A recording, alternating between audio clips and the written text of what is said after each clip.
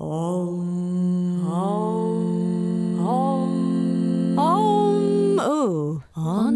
Unbalanced. It is episode 57 of Honestly Unbalanced, where we have honest and open conversations with people that have spent their life trying to make yours a little bit better. And this week we have a guest on, and to be honest, it's probably one of my favourite episodes of the year. Don't tell the other guests. It's a wicked episode full of laughter and insight. You might know this guy as Action Hero if you follow him on Instagram, but it's Hiro Landazuri. Let me tell you a little bit about Hiro. He began teaching yoga in 2007 while pursuing a dual master's degree in medical pharmacology and cardiopulmonary surgery. And he ultimately realized he had a great purpose in life. That was to help more people through the power of yoga. He combined functional strengths, flexibility, emotional intelligence, and his massive knowledge of anatomy and science to create his own style of yoga called Body Smart yoga. And it's a wonderful style of yoga designed to help students find a deeper awareness of their physical and emotional bodies through self-assessment and injury prevention. Hiro's ultimate mission is to heal, re-educate, and inspire students to break through their self-limiting beliefs. A little lowdown on what we chat about. We chat about how he worked free for years trying to build his brand, how he quit medical school to start a photography business, how he hit 3 million views on his first post of a particular type, how to put purpose behind your post, managing burnout and creating more space, embracing failure. Yoga is a way to build growth mindset, the limitations of victim mindset, getting radically honest with yourself and choosing your inner circle carefully. Just quickly, before the episode begins, you could do us a massive favor. You can share the podcast, you can review the podcast, you can give the podcast some stars. And now, from what I understand, Spotify actually allows you to rate and give stars to and review, etc. as well. So if you've never rated or reviewed, please do on Apple or Spotify or anywhere else. You've put a huge amount of work into making these conversations happen this year, editing them and pushing them out there. So please do share the love if you feel inclined. And as always, just a few little deals for you. If you want 10% off Lifeform yoga mats, code HUSTLER, HUSLER, all caps will get you that. And code The Hustlers, all caps, that will actually get you about 37%. It kind of changes, but it definitely beats any sale off the MyProtein website. That includes nutrition, protein, supplements, and clothing, which is pretty much what I wear every day. And finally, you'll get 25% off our online platform, pretty much forever, with code TheHustlers25. And that includes sound journeys, it includes meditations, and it includes asana and some live classes. But I'll let you go now. Thanks for listening. Honestly Unbalanced. So your name, as in your Instagram name, Action Hero, when you came up with that, was it like a moment you were like, oh my God, this is cool? Or was that your like nickname as a child? Like, oh, it's Action Hero, like running around annoying all the other kids. All right, great question. I honestly, when I was a child and the World Wide Web came out, my dad was like, you should make this AOL email account. And I was like, okay, but I don't know what my name should be. And he was like, how about superhero? And I'm like, that's so lame. How about action hero? And I was like, no, that's also lame, but whatever. Fuck it. Like, action hero, fine. So when the World Wide Web came out, actionhero@AOL.com, and then it just stuck. So, yeah. That is how old are you at this point? God, I don't know. How old were we at that point? Like 11? Yeah. 12? I was one step away from releasing there what my one was. Because I had when I would create wrestlers on computer games, and you create your own wrestler, I had a certain name. Oh, then I realised, no, it's my password for a lot of things still. I was almost going to say it, but it's still my password. So, no. Hopefully no one digs into my old MSN accounts. Oh, it's hilarious. Okay, so whatever time frame that was, the only computer games I had was like Oregon Trail and Amazon, like the old school, you learn typing. So there's this frog that's very Mario-esque, and then you like hit the letters. I'm a bit older. Did you say Oregon Trail? Yeah. That sounds like. Did you ever play that? That sounds like a horror film or something. Yeah, no, what's this? Yeah, you're like in this little cart, and then you go around, and then if you go the wrong way, you get like typhoid, and then you have to start over again. my Oh God, not heard of you've it. got I a don't know, very that's different upbringing to what we have. Yeah, Mario Kart's about as far as we go these days. Yeah. Goodness. But your brand, your brand has built wonderfully now, hasn't it? So over the years, like, you're called Action Yeah. Hero is kind of a caricature of yourself to a degree. It is a character. It is a superhero. Like, you have got like a little Yeah. agenda. It means, I guess, to some degree, you can actually have some separation. You can be like, well, it's Action Hero is going to teach a class, but just Hero is now present. Hero is not as nice as Action Hero. You can have Alter ego. yeah, some kind of alter It's ego. like Beyonce. Yeah, talk about how you built that brand a little bit, because it's done Oh wonderfully. man, it was totally by accident. It was totally by accident. When I first started my Instagram, I was fresh out of med school. I left and I came back to Los Angeles, and I remember trying to go to a yoga class, and I hit up one of my friends, and she's pretty well known here. And I was like, I don't recognize any of these teachers. Like, who are these people? And she was like, oh, they're all Instagram people. And I was like, what is Instagram? Like, what is that? And she was like, oh, if you want to be a yoga teacher, it's pretty important now. You should probably jump on it. So I like started going to these classes and started looking up all these Instagram people, and it was always the same. It was like shirtless dudes or bikinis and like doing awesome yoga postures. And I was like, you know what? Let me make a page about, I was a bit bigger at this point. I was like, you can look however you want, as long as you have the right engagements and the proper tools, you can develop a practice that's pretty impressive for yourself, whatever that looks like. So that's how I started out. And then, to be honest, it was pretty exhausting. So I quit after a couple of years, and I flipped my account into a photography account, because I used to own a photography business about 10 years ago. And I was like, okay, everyone over here is using their cell phones. I have like actual gear. And I used to shoot fashion shows and like events and things like that. Music artists, I don't know if you remember like LMFAO and like Pussycat Dolls. Yes, Will love I Am. Pussycat You shot Dolls. Pussycat Dolls. Oh my God. Yeah. Amazing. So I used to shoot Jealous. them whenever they were in LA and shoot these like Nikki Sixx and Motley Crue. It was pretty cool. Oh. Young 20s. So I was like, okay, let me bust out this gear and start shooting everyone that I knew. And I was like, this is actually a lot of work. Like, how can I very consciously develop this into something that's going to pay well, something that's going to give me a good source of income? So what I did was I started noticing Alo Yoga was like starting to invest a lot of money into influencer marketing, and LA is the perfect spot for for all these Alo yogis. So I went to every single person that I thought was contracted with Alo, and I shot all of them for free. And I shot, to put in perspective, great context for your show. I shot everyone for free 6 days a week with a next day turnaround for 3 years. For 3 years before I saw a paycheck. Whoa. So when, I don't know, it just, if you have a game plan and if you have the right intentionality, then you can really build a business out of anything. You just got to be able to stomach the grind, right? So after 3 years, then it was like, I went from making nothing to like 6 figures. Wow. And that was just yogis, like 3 years of yoga people.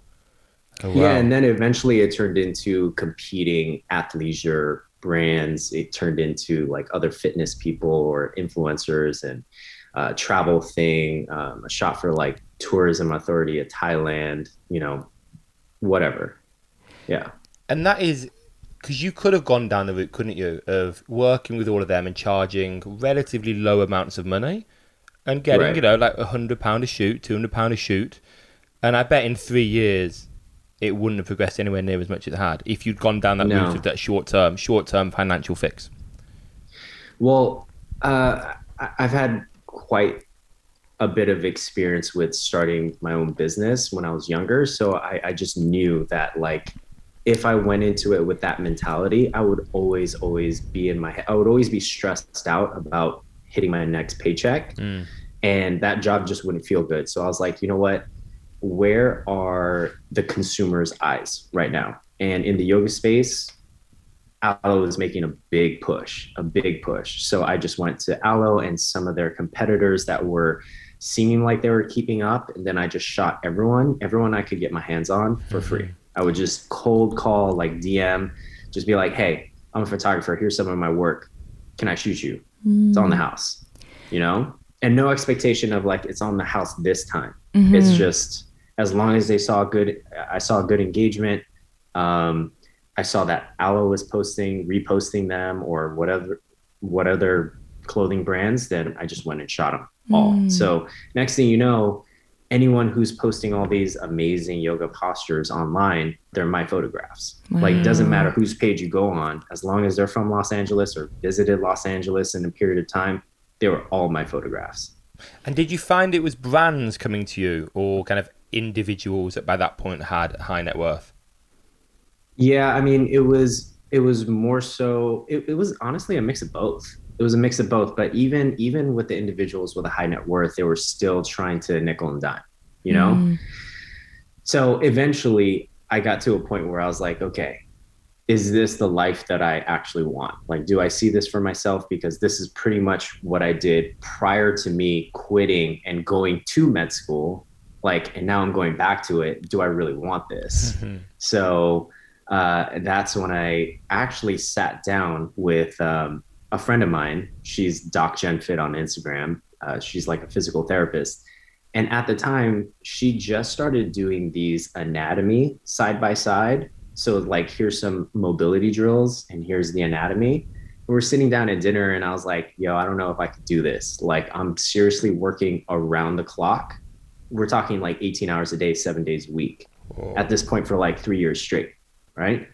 And I was like, I don't think this is it. Like, there's no chance for a girlfriend or fucking kids, wife, like any of it, or just having a meal to myself without my phone or my computer. So she was like, listen, why don't you take all that stuff that you learned in med school and like apply it to yoga, because you still make time for yoga. And I was like, I'm not going to do that. That's your thing. Like, I'm not going to steal it. And she was like, no, you, in fact, promise me tomorrow you're going to post an anatomy side by side exactly like mine, and I'm going to hold you accountable to it. And I was like, all right, fine, Jen. So I posted it and it got like 3 million views. And, and to put in perspective, I was only getting like 3,000 views, that was it. Wow. So I called her immediately and I was like, what the fuck? And she was like, okay, post again tomorrow. And I was like, all right. So we just kept doing that for like 10 days straight, 2 weeks straight. And I think I hit like close to 10 million views. And then next thing you know, it was like Nike calls me, and then Aloe finds out that Nike called me. So then Aloe like just stole it. Oh my god! And it was all history there. And what did they want from you? Did they want that kind of content for their sites, of that kind of anatomy stuff? Or what were they wanting? They didn't even care. They just saw where the attention was, where the consumer was looking, and they just wanted to capture it. So, that's it. And that's been how I've been very intentional with my business. It's like, I think a lot of people who are trying to do the Instagram thing are too focused on what everyone else is doing in that space. Like, if you're a yogi, you're looking at just yogis. I don't look at yogis. Like, I'll look at some yogis just to see how the market's doing. But then I'm looking at fashion. Fashion is 10 times bigger than yoga, right? Fitness is way bigger than yoga. So I'll go to like fitness, fashion, food, business, every other sector, and see who's doing well and why, try to figure out why, and then try to figure out the common ground between all those people, and then see if I could apply that to my field, right? And it might be something so little as in the first 3 seconds, you're starting with a hook, but that hook is either a question or like something else, or a close-up shot of my face, as opposed to me just on my yoga mat doing a flow and then throwing up titles being like, step 1, do this, step 2, step 3, like just an intro goes a long way. And that honestly, grew my account massively. So what was your intention at this point then? Was it to grow your account, grow your income, or did you sort of think, actually, I really can help people here, or has it changed a lot? I went into medicine because I wanted to help people. And then And then going into Instagram, I just didn't even think that I could actually help people. So that to be completely honest, it wasn't even in my forefront. Like, I was just like, okay, I know the social media thing is important, and it's only going to get more important because if you just walk around the street, everyone is staring at their phones. I don't know exactly what they're looking at, but it seems like they're on some sort of social media. So I know I need to be on it in whatever I do. So that became my focus. Just let me grow. And then after a while, I was like, okay, enough people have been DMing me, showing me pictures of their x-rays and MRIs and asking questions and saying that like some of these classes helped. And I was like, maybe I have something here. Maybe I should really take this seriously instead of just like a game to grow an account. Like, let me actually put some purpose behind it. And then that's when things really took off. Yeah. I love kind of what you referred to there in terms of the fact you're not looking at the yoga people. You are actually trying to work out what your skills are, what your unique sets of skills are, and not trying to replicate. And that is a mistake that I think people make always. You just try and replicate what's happening, but no one can be better than you at being you. So it's kind of going head on, full authenticity, but then of course working out for you what your attributes are. And I guess a lot of that you can revert back to childhood. Like, what were you weirdly good at childhood? And how can you apply that to what you are now good at now? So are you weirdly good at video editing in childhood? I actually didn't know a single thing about video editing at all until I was about to go on my first tour. So at this point, my account already grew. And I was like, I really should figure out this video editing thing. So I spent a month. And in that month, it was completely unhealthy, by the way. I don't recommend this. But I took about 18 to 20 hours just editing. Oh my gosh. I had 2 assistants at the time. And I remember just like sitting there at 5 a.m. And then when they would get hungry, I would just get food delivered and I would just keep sitting and just grind it all the way out until midnight every single day, just practicing video editing. So I could edit while I was on the road. Did these assistants want that? They're prisoners. They have no choice. I mean, it was, they kind of came to me because one of them was applying to medical school and she was really, really confused. She was like, I don't think I actually want this. If I sit down and really ask myself, what do I want? It's not this, right? So I was like, well, I just finished doing this emotional intelligence leadership training course and I got a lot out of it. So, why don't you just come over and see what I do on a day-to-day basis and see what you can handle, stomach or whatever. And she loved it and she was like, I want to do what you do. And I was like, great, then sit down and handle the rest of my business while I figure this out for a month.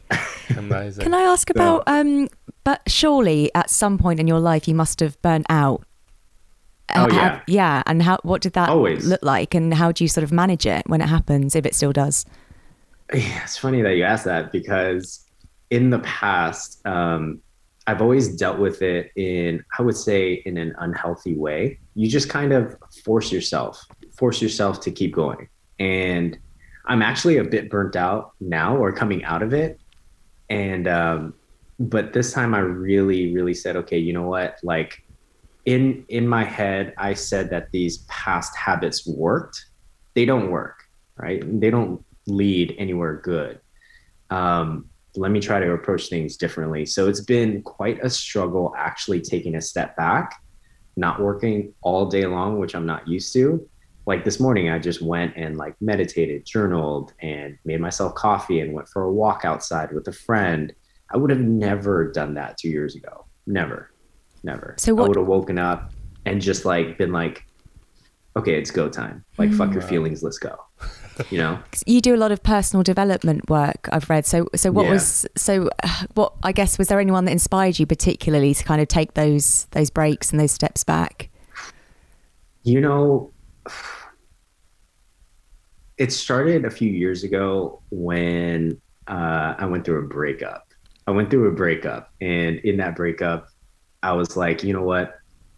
I've gotten really lucky in my life, and I've dated some amazing, amazing women, and they all seem to have gotten away from me because I always prioritize my work. So let me like actually look at what's going on here, you know? Because I always reached a point where I was like, I feel like I'm choosing between my work or my love life, and it really shouldn't be that way, especially given my last relationship. We were doing the same work, right? So it couldn't get any more ideal than that, in that we were both going down the same path, doing the same thing. So that's when I was like, okay, let me look at some other tools that I haven't explored before. And like I said, doing an emotional intelligence training course, getting rid of just about all my friends and really sitting with myself instead of going out. And I would sit and consume like 8 hours of Tony Robbins and Mel Robbins and Gary Vaynerchuk and like Tom Bilyeu Impact Theory, right? Like, and I would just put it on replay, journal it out, sit with my feelings, and like not run away. And I did that for like 6 months. So, yeah. Wow. Two follow-ups to that. First is this idea of burnout. Yeah. People talk about it a lot. But I wonder, to some degree, if there is something you are massively enjoying, is burnout as big a deal? So I guess my question is, let's say I've never heard anyone burn out from playing computer games. I don't play computer games, but like someone doing something they really enjoy. I've never heard someone burning out from that. So so I guess burnout, is it fundamentally linked with parts of the job that you don't enjoy? And then should we be avoiding it at all costs? Or is it an inevitable part of striving enough to succeed? I don't think it's super simple, because I think there's a few different ways that burnout can happen, right? Like the most obvious one is if you're putting a lot of pressure on yourself. And when you put a lot of pressure on yourself, it's usually because you care a lot, right? Which is linked, but not synonymous to perfectionism, right? Like I have perfectionist tendencies for sure, but if you are not producing results and you're a perfectionist, I think that's you're just too afraid to actually do anything, right? And I think that's like the biggest way that burnout happens. The other way is like what you talked about, right? Playing video games. I've personally never heard of anyone burning out playing video games as well. I used to be a gamer. But I think that's because there's only one thing that you're doing, and that's the thing that you love. But if your business is what you love, you have parts like admin work, the emails, the answering the DMs. And for me, like I really, really made an effort to answer every comment and DM. And during that time period when things were going viral, it was taking me 7 hours a day, every single day, Monday through Sunday, because we'd get about 900 messages a day. And I would respond to every single one of them and then do my work, you know? So that part's not so much fun. It's very, very draining, and you can burn out that way as well. But to the burnout topic though, I actually, maybe this is an unpopular opinion, but I like to focus on optimizing towards failure, because you never really know what you're truly, truly capable of until you fail at something. And I think we all have this really unhealthy relationship to this word failure and like are so afraid of it. But that's the only place where you learn shit. You know what I mean? So until you figure out exactly what you can handle in your current state, then you're never going to know. You're never going to know what you're truly capable of. That's just on that topic, before we move on to that topic of burnout, because I think burnout is often referred to in the yoga world. When people do teacher trainings, it's don't do more than 6 classes or you'll burn out. And as you say, it's not as simple as that. I've taught 27 classes a week and I'm fine. I'm good. Burnout isn't just equal to how many classes you teach. There are so many of the factors, so many of the variables to it. I was going to say, I love what you said about failure. And I think you did a recent post about, all the big fancy yoga poses, because people, strive to get to those poses. And you say it's not just about the end goal of the pose being special. It's about the journey to get there and the failure that you have to go through to get there. And that I've never heard that before. And I really, really love that. Yeah, and I talk about it more in my workshops, but I always start out with the same question. I'm like, why are you actually here? Like, why do you practice? Why do you actually practice yoga? Because no one gives a shit if you can do a handstand. Nobody cares, you know? And yet in the people grand do it at scheme- parties, New Year's Eve parties, people are doing handstands. You do it at parties. No, I don't. But you know, it's first, before we go over any of the things, and yeah, over a weekend you're going to learn so many things about your yoga practice, but before that, like, why are you actually here, you know? And if you remember that you fell in love with yoga because it was fun, it was that simple. It wasn't like prior to your very first yoga class you're like, I'm going to go into this class with the intention of one day becoming the best yoga teacher with the best handstand and the best splits. Like, you walk in there and you're like, what is happening here? I don't know what's going on, but kind of looks fun. After class, you're like, yeah, that was kind of fun. I want to come back. Right. And I think for people to remember that is really important. Why do you practice yoga? It gives me practice to staying in the growth mindset. And for me, that's everything, or at least at this point in my life, that's what I care about the most. And I tattooed a giant phoenix on the side of my body because I'm just dedicated to it. It's such a blessing to be able to have a life where you can grow and surprise yourself. And I think part of the reason why that drives me so much is because I was very, very much stuck in a really big victim mindset. Like, I had a shit childhood to some degree around certain things, around certain traumas.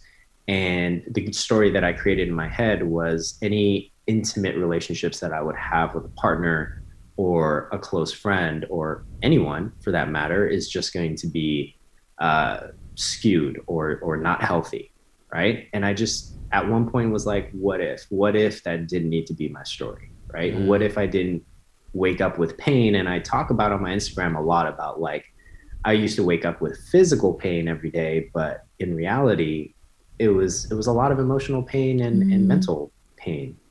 And I was like, what if I didn't have to, you know?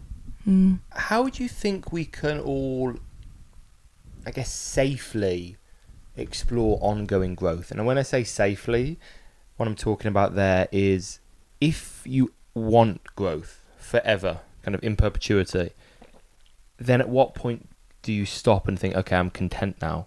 I know, I think it is wonderful to grow, and I think actually every day you should try and be a better person than you were the day before. But how do we balance out that one day being content, but yet balancing out that with continuously trying to be better? I think it really comes down to what's your come from. Like, where is it coming from? Because there were points where I really wanted to grow, but it was coming from a place of scarcity, right? Like, I was so afraid of continuing some of my patterns that I was like, oh, I gotta figure this out. I gotta figure out this vulnerability piece. Otherwise, you know, I'm never gonna have the relationship that I'm gonna want. And that's coming from a place of scarcity. And I don't think that's healthy, even though the actual work is the same. So knowing your come from, and then getting radically honest with yourself, and radically honest about what you actually want, what you actually care about, what matters to you, what brings you joy, what doesn't. And I think when you figure those things out, you realize, like I said, handstands don't fucking matter. Like, they don't. They're fun to do. And as soon as you shift it back into, hey, this is fun, instead of this is going to make me look cool and get a lot of hearts on this little black box, you know, then it completely changes your attitude and your feelings around, like, social media. You know, I know social media gets a really, really bad rap, but, like, I love my social media. It's filled with, like, relationship advice, like coaching, PT stuff. Every time I open up my phone, I'm learning something, like a recipe for the holidays. It's great. So I don't know. But you're nice and selective then with who you follow. And that's so important. You have to be, don't you? Because like, if you are like following someone, like if I wanted, I guess, you know, people follow Kim Kardashian. Kardashian. You can't even say a name. Kardashian. Come on. That's like a seasoning, Kardashian, with a Kardashian on it. Anyway, like if you follow her, and like for some people that would just make you feel bad about yourself every day. If you aspired to be like her and wanted her life and wanted her body and wanted her face, looking at that every day is like drinking poison every day to some degree. It's in no way serving you. It's important to choose really wisely who we follow and who we expose ourselves to, and either they're educating, entertaining, or inspiring in some way. Yeah. I mean, that's tricky though, because the same could be said for your account or my account. You know what I mean? And it all depends on like how someone is consuming your content, because you and I can write a post saying like, hey, it doesn't matter about the pose, blah, blah, blah, blah, but in their own mind, they're just not letting go to like, oh, this is what I actually want to aspire to. So I don't know. But yeah, I think people need to work out what they're getting from each account they follow. They almost actually need to go through their Instagram and say, why am I following this person? What do I get from that? And it could be that, you know, a fashion designer might follow Kim because they get inspired by her. And in which case, keep following that account. It gives you inspiration. Yeah. But if you know that is making you feel bad about yourself, then get rid. Yeah. Just to backtrack a little bit, because you said something interesting about when you noticed the story going on in your head. So you were talking about how you had a victimhood story for a while. Yeah. So I guess yoga is an amazing tool for helping you to step back and sort of see what your patterns and your stories that aren't working anymore are. So my question is, what do you do when you see the story and you have that revelation? You're like, oh my God, I've been telling myself this my whole life. So intellectually, you think, okay, I can change it now. But then how do you actually embody that? That's the thing that I find tricky. What are your practices around that? Man, it's tough. And honestly, the first thing that I do is remind myself, if I'm so smart and I had it so figured out, would I be where I'm at right now? And the answer is always no. So I make sure that I surround my inner circle with friends that hold me accountable and aren't afraid to be honest. And the first thing I do is I go to them, be like, hey, like, what's your take on this? This is how I'm feeling. Like, what are your thoughts? And most of them are therapists as well. So, so it's really nice. Yeah. And they provide some really good insights, because I think for everyone, not just yogis, for everyone in the world, it's really easy to buy into our own bullshit. Oh yeah. We just buy into our own stories. So a lot of times we don't even notice that we're in a victimhood story, you know? And it's still something that I work on a daily basis. So that's the first step. Talk to therapist friends. And then after that, just stopping, just taking a moment to pause. You know, it's not the end of the world if you don't post for a week. Just take a moment and reflect and be like, okay, where's this really coming from? Like, what am I really doing here? Am I living or posting or doing things that's aligned with what I say my purpose is? And if it's no, then there you go. You got some things to work out, right? If you say yes and it still doesn't feel good, then that's when seeing a therapist might actually be helpful, because you're probably lying to yourself, you know? Do you choose friends based on the skills they can offer you? You've got some massage friends and so.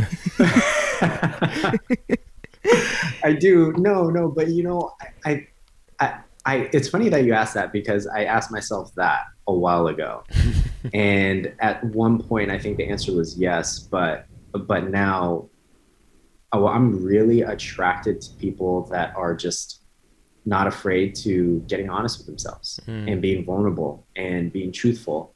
And yeah, they do end up being more successful in life, but that's because I think there was a study that was done that was talking about how important it is to choose your inner circle carefully, because the data shows that you're always going to make either 3,000 more or 3,000 less than the average of your friends. And I was like, okay, and it's not about the money, but if you think about what it takes in order to go from 6 to 7 figures, from 7 to 8, or some of my friends from 9 to 10, it's like it takes a different level of self-awareness. It takes a different level of hustle, right? And I don't mean hustle as in amount of time that's invested, because there's literally only 24 hours a day.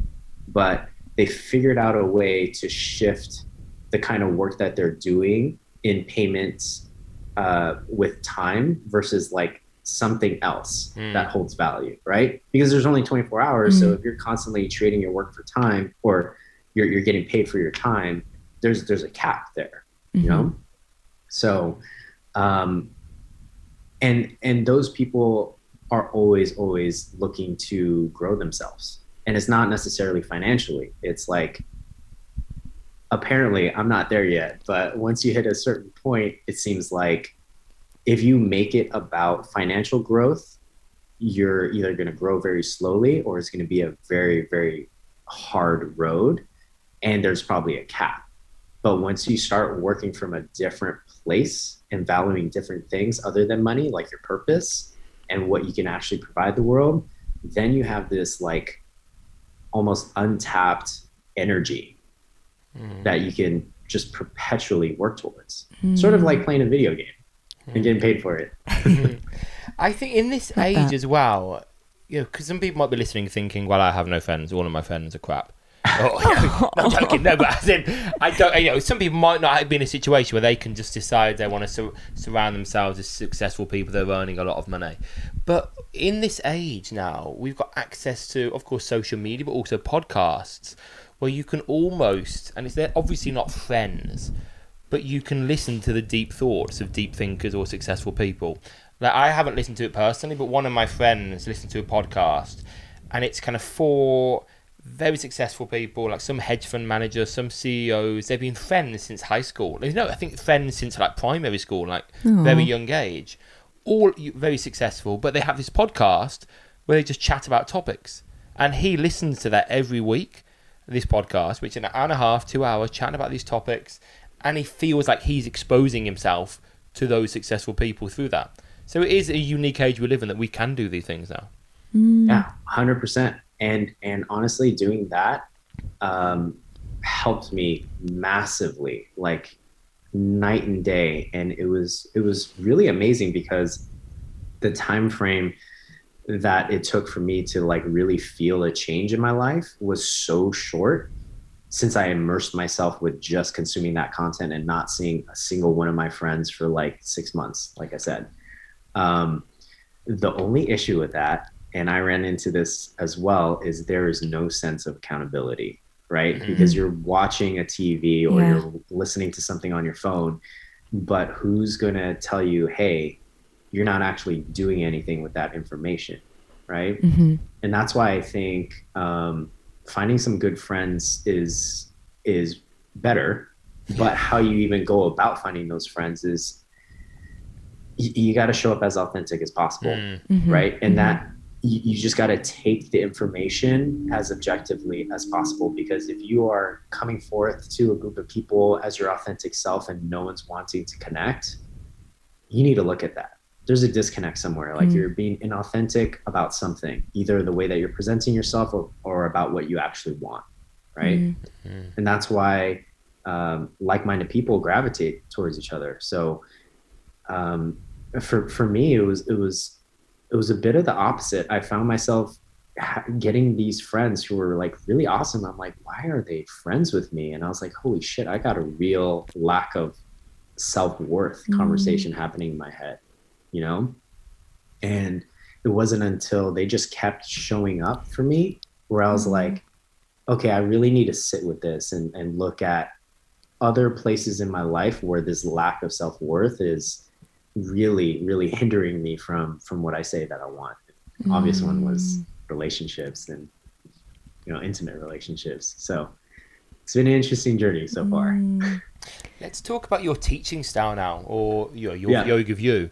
So I had the pleasure of actually seeing you practice. It was really lovely to see, like the little adjustments you take, the way you are thinking about every transition and every movement. And one thing, of course, that a lot of people don't consider is, as new, obviously you're not new, but lots of people think about the replication of shape rather than intention of pose. And you talk actually a lot about that social media, the idea of we see social media, we replicate a shape, people injure themselves because they're not thinking, how can they stay truly engaged? Let's talk a little bit about how you came up with your method. You call it Body Smart. Now, I'd never heard you call it Body Smart, like in person, or I'd never seen that term. Right. I saw it on your website, but your style of teaching. Yeah, I'm really not pushing Body Smart yoga because I feel like it's not very... It's not covering all the other aspects. Like, sure, the engagements are great, but ultimately what I really care about is yoga can be such an amazing tool for helping yourself stay in that growth mindset. So Body Smart yoga only covers the physical aspect of it. So right now I'm just kind of like using it because it's very accurate and it works for the physical practice until I find something better. But to answer your question, it's really interesting because when we do yoga in the physical practice sense, we like it because we feel like we're stretching our muscles, right? But the issue is we're constantly cueing and thinking about our bones, but we're not stretching bones. We're stretching muscles. So why aren't we cueing to muscles, right? And that statement really stemmed from how can I come up with a cueing system that really fits all body types? Because as the moment you start cueing to bones, then it might work for one person but not the next, right? It might work for a woman before birth but not after. But if you make it about muscular engagement and you make it about what that engagement or what that stretch feels like in your muscles, it doesn't matter what kind of shape your Warrior 2 is in, because if you feel the stretch that you're supposed to feel in a Warrior 2, then what does it matter? It doesn't matter. It doesn't matter if your knee's bent 90 degrees. You know what I mean? And then I guess that how would you factor in that people, of course, will feel different levels of stretch in different areas? So within a pose, of course, everyone should look like they're in a different shape because people have unique bodies and unique anatomies. But then let's say within Warrior 2, someone might very much feel it mainly on adductor. Someone might feel it mainly actually just the ability to be tall and long in the spine might be where they feel most, or the arms. I remember when I started yoga, my arms, I hated it. Warrior 2, I was like an athletic boxer, and I was like, these are old women could hold their arms out, and I couldn't, and I hated it. You've got very long arms as well. Yeah, no, it's just an excuse. But anyway, how would you factor that in as well? The fact that people will feel the same pose in very different areas, along with looking different. I mean, we all have different backgrounds. So some of these postures, you might feel it in different areas, but if you break down just anatomically or physiologically a posture like Warrior 2, you're kind of coming into this really awkward, like lunge-ish shape with the purpose of stretching out your adductor. That's the main thing. Now, if you feel it in other places, then that's fine. That's just information, right? If you feel it in your arms, then maybe you're not used to holding your arms out for that period of time. So once you get fatigued, you have the choice to either stay and keep your arms out or not. But that part doesn't matter. When I do Warrior 2, I actually don't stick my arms out anymore. I just keep them like, I don't know, on my ribs or by my sides, because I'm really trying to bring the focus entirely to my adductor. And that's it. Like, how can I access this a bit deeper? What would it feel like if I turn this into an isometric stretch, or can I possibly make this into an active stretch or versus a passive stretch? What does all those things feel like? Because all those kinds of stretches are useful. It just depends on what your intentionality is with that. I don't know if I answered the question. Yeah, but can you explain to our listeners what you mean by active and passive in your... Right. So we'll take like a seated forward fold. For example, if you just fold over your legs, that's a passive stretch. If you try to lift up one of your legs while keeping your spine straight, or like keeping your legs straight, that would be considered an active hamstring stretch, right? And an isometric stretch would be a situation where you're like driving your heels down into the ground and engaging your hamstring as you start to stretch it out. So you can apply all those three kind of stretches in your yoga practice throughout your yoga practice, and they all serve a different purpose, right? It all comes down to, what are you coming to this yoga practice for? So, and I think that's why my demographic tends to be yoga teachers because we were always taught one way, and that's just to lengthen and stretch. But now it's like, oh, I could do the same flow or the same postures, the same sequence, but have a very different intentionality around it, right? One day can feel very rejuvenating and relaxing, and I could do the same exact flow with different engagements, and it could literally no longer be a practice, and it's more like a training session, right? So, and I think that's beautiful. That's amazing with the yoga practice. So I don't blame yoga teachers for how they teach. I don't like all this bad cues or bad anatomy. The reality is the teachers that taught us and the teachers that taught them, they didn't go to med school, you know? That's just the reality. So I'm really trying to approach it from a place of like, okay, let's take a look at why you learned these cues, or why are you teaching these cues this way, right? And if you keep asking why, like, why do you teach Warrior 2 that way? Why do you cue this? Why do you cue that? The answer always ends up being, I don't know, or that's the way my teacher taught me. And I was like, okay, let's find a better answer than that. Like, here's some research that shows that when you do this with your leg, you stretch this out when your leg is in a 47-degree angle, right? Versus a 30-degree angle, like you're actually stretching this other thing. And I think that's pretty cool, because now it's like, when you learn things into that detail, when you have a student coming to you and being like, hey, I have pain here, or this doesn't feel right, instead of being like, keep practicing, you'll get there.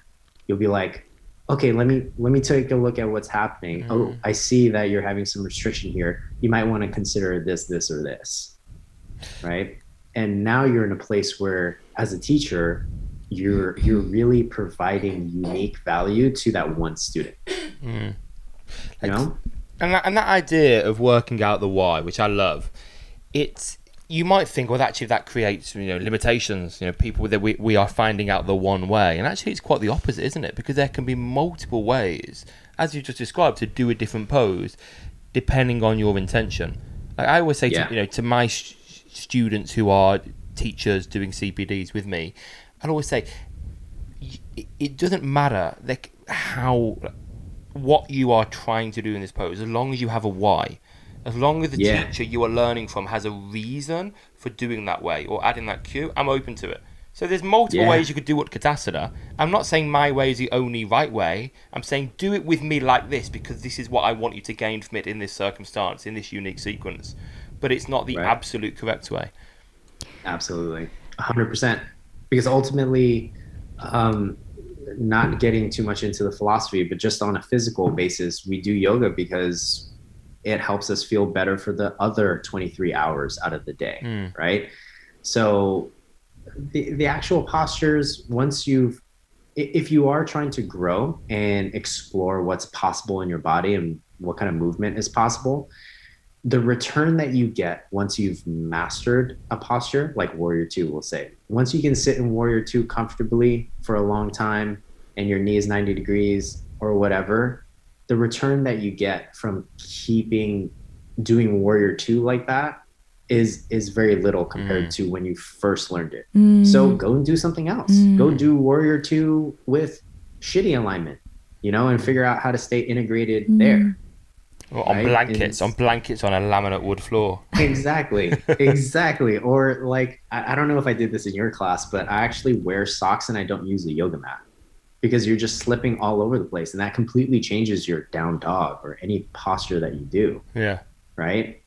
And some people are like, oh, that's dangerous. I'm like, something's always safe or unsafe depending on whether you've trained for it or not. Like hollow back handstands. Hollow back handstands on a pole.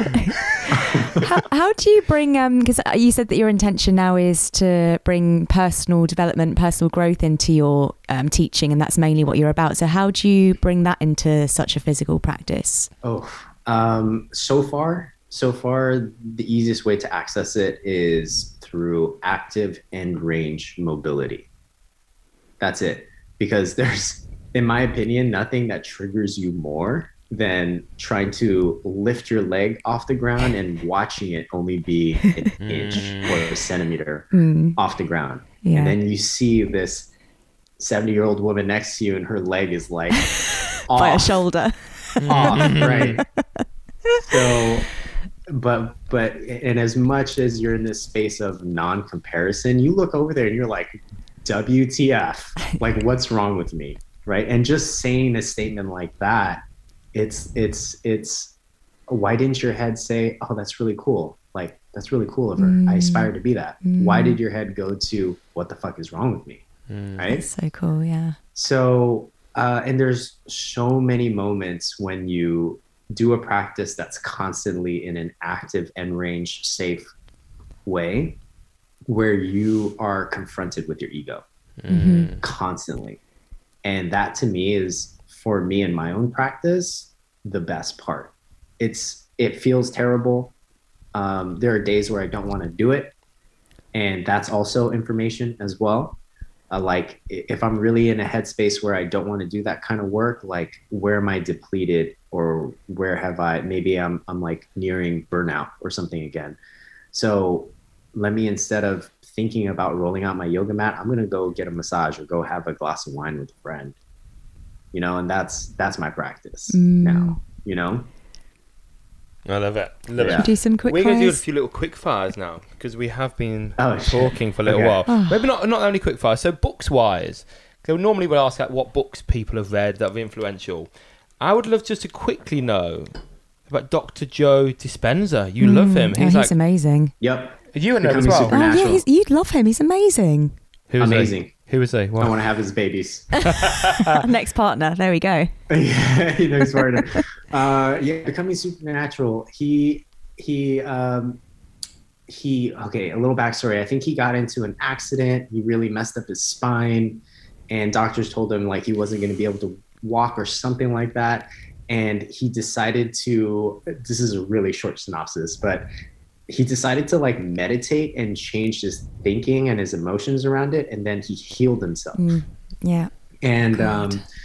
it's funny because I was a scientist as well, and it's very, very well documented that the placebo effect is a thing, but we kind of always like hear that and then we're like, okay, yeah, that's cool, whatever. But why don't we apply that to our daily life, right? Our thoughts really impact how we feel, and how we feel impacts how we feel in our body and how we live and how we interact with other people. So if you take that placebo effect and then you apply it, I think one of the things that he says is, so often we worry about doing or becoming the thing first so that we can feel what it feels like to be successful or happy or joyful or whatever. And he was like, why not go the opposite way around? Put your mental state into a place where you already feel joy, and then your body will catch up with you from there. That's so cool. And Yeah, I it sounded just personally, I personally never asked myself that, and I tried it out, and honestly, I haven't really figured out, mastered it, but from the little work that I've done, it's amazing. It's amazing. You got to get his books. I need to get that. Yeah. There's a nocebo effect as well, isn't it? It's scary. The placebo and the nocebo. Yeah. They've been studied more Yeah. now. Becoming Supernatural is my favorite one. I've read You Are Not Your Something, and Placebo Effect, and Becoming Supernatural, I think, is the most, And a little shout out to James Clear. We've talked about him a lot on this podcast. Yeah. Love James. Really? Oh Yeah. my God. Yeah, it was great. I love books where there's like a lot of data backing up what people are saying. Right? Did you read And in that book, Oh, sorry, carry on.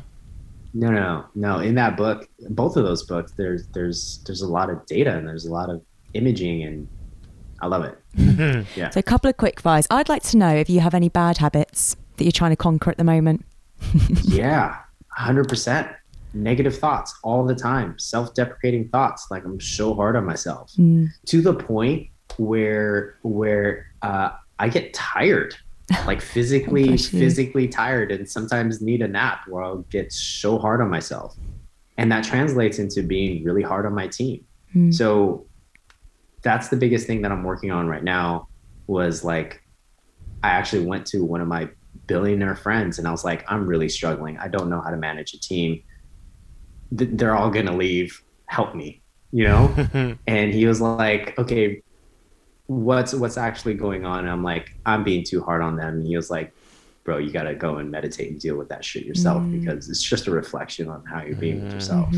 So yeah, that's the biggest one. That's cool. Love that. On your path, has there been something that people have said to you that is annoying, like repeatedly? For instance, oh, good photos, you must have a good camera.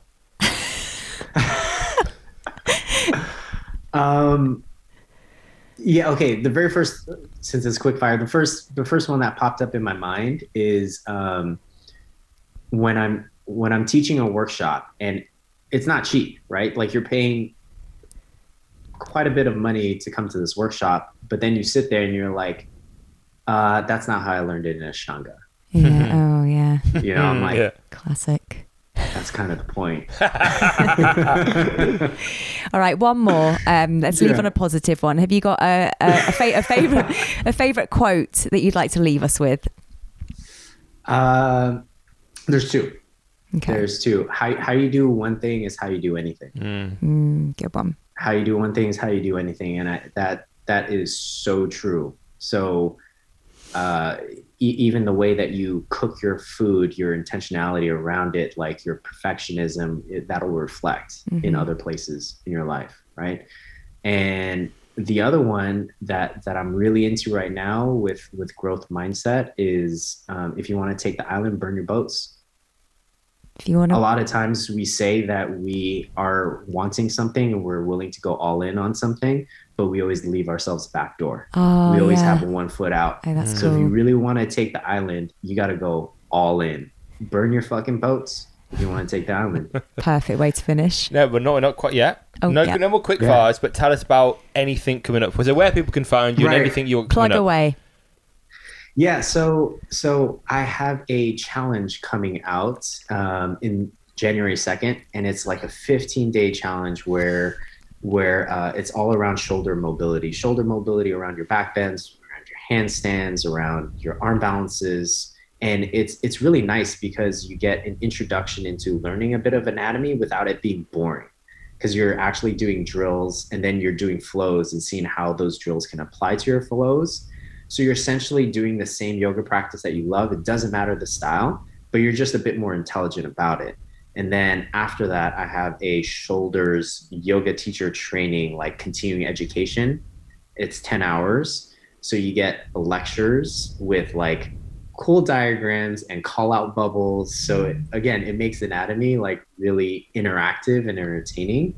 And you get a bit more of this active end range stuff and how it applies into a yoga flow all at once. So it's my baby when it comes to Body Smart Yoga. And it's similar to HIPS training program that I did. It's similar if you're on Alo Moves, like Smarter Hips and Smarter Shoulders, but it's like so much content. And I'm doing this thing where it's like you have drills, and then I'm putting like beginner versions of it. So if you're a teacher, you can teach this to someone else and teach the beginner version, and same with the flows. So it's everything that I would have wanted when I was really excited and had no idea where to turn to when I wanted to be a better teacher. So that was my intention. And where are people finding this? You got to sign up for my newsletter. So you sign up on newsletter by going to www.actionhero.com. And I'll be posting a lot about it on my Instagram, or TikTok or whatever. So and your Instagram if you go to is any of those. If we put Action Hero. an E instead of the I, where would it take us? Who owns that account? What? I have no idea. Have you never done that? You never looked at I've who never owns looked Action at Hero? Really? We're gonna look right now. No, never. I can't believe I've never even looked it up. That's what he's gonna go and do So now. I might go and buy that. I might go and try and buy that domain quickly and sell it to you. It's been amazing to chat, and you're in Europe starting next year, aren't you? Yeah. So actually, you know what? I'm going to be in London quite a bit in Europe I think for about 9 months out of the year next wow. year. So I'm teaching a bunch of 20-hour trainings, weekend workshops all over Europe. I might do something in London. I just did something, but yeah, I'm going to be spending quite a bit of time near you. Cool, we might bump into you. Are you staying in North London? Are you going to be living with Mr. Wong? We'll see. To be determined. He might have He might be have a noisy house by the time you get here. More babies. Babies. Yeah, that's right. Twins. Yes. Good Lord. Thank you so much for coming on the I was going to say the show then. Sure. On the podcast. Thank you so much. Huge pleasure. Thank you. I appreciate it. Honestly unbalanced.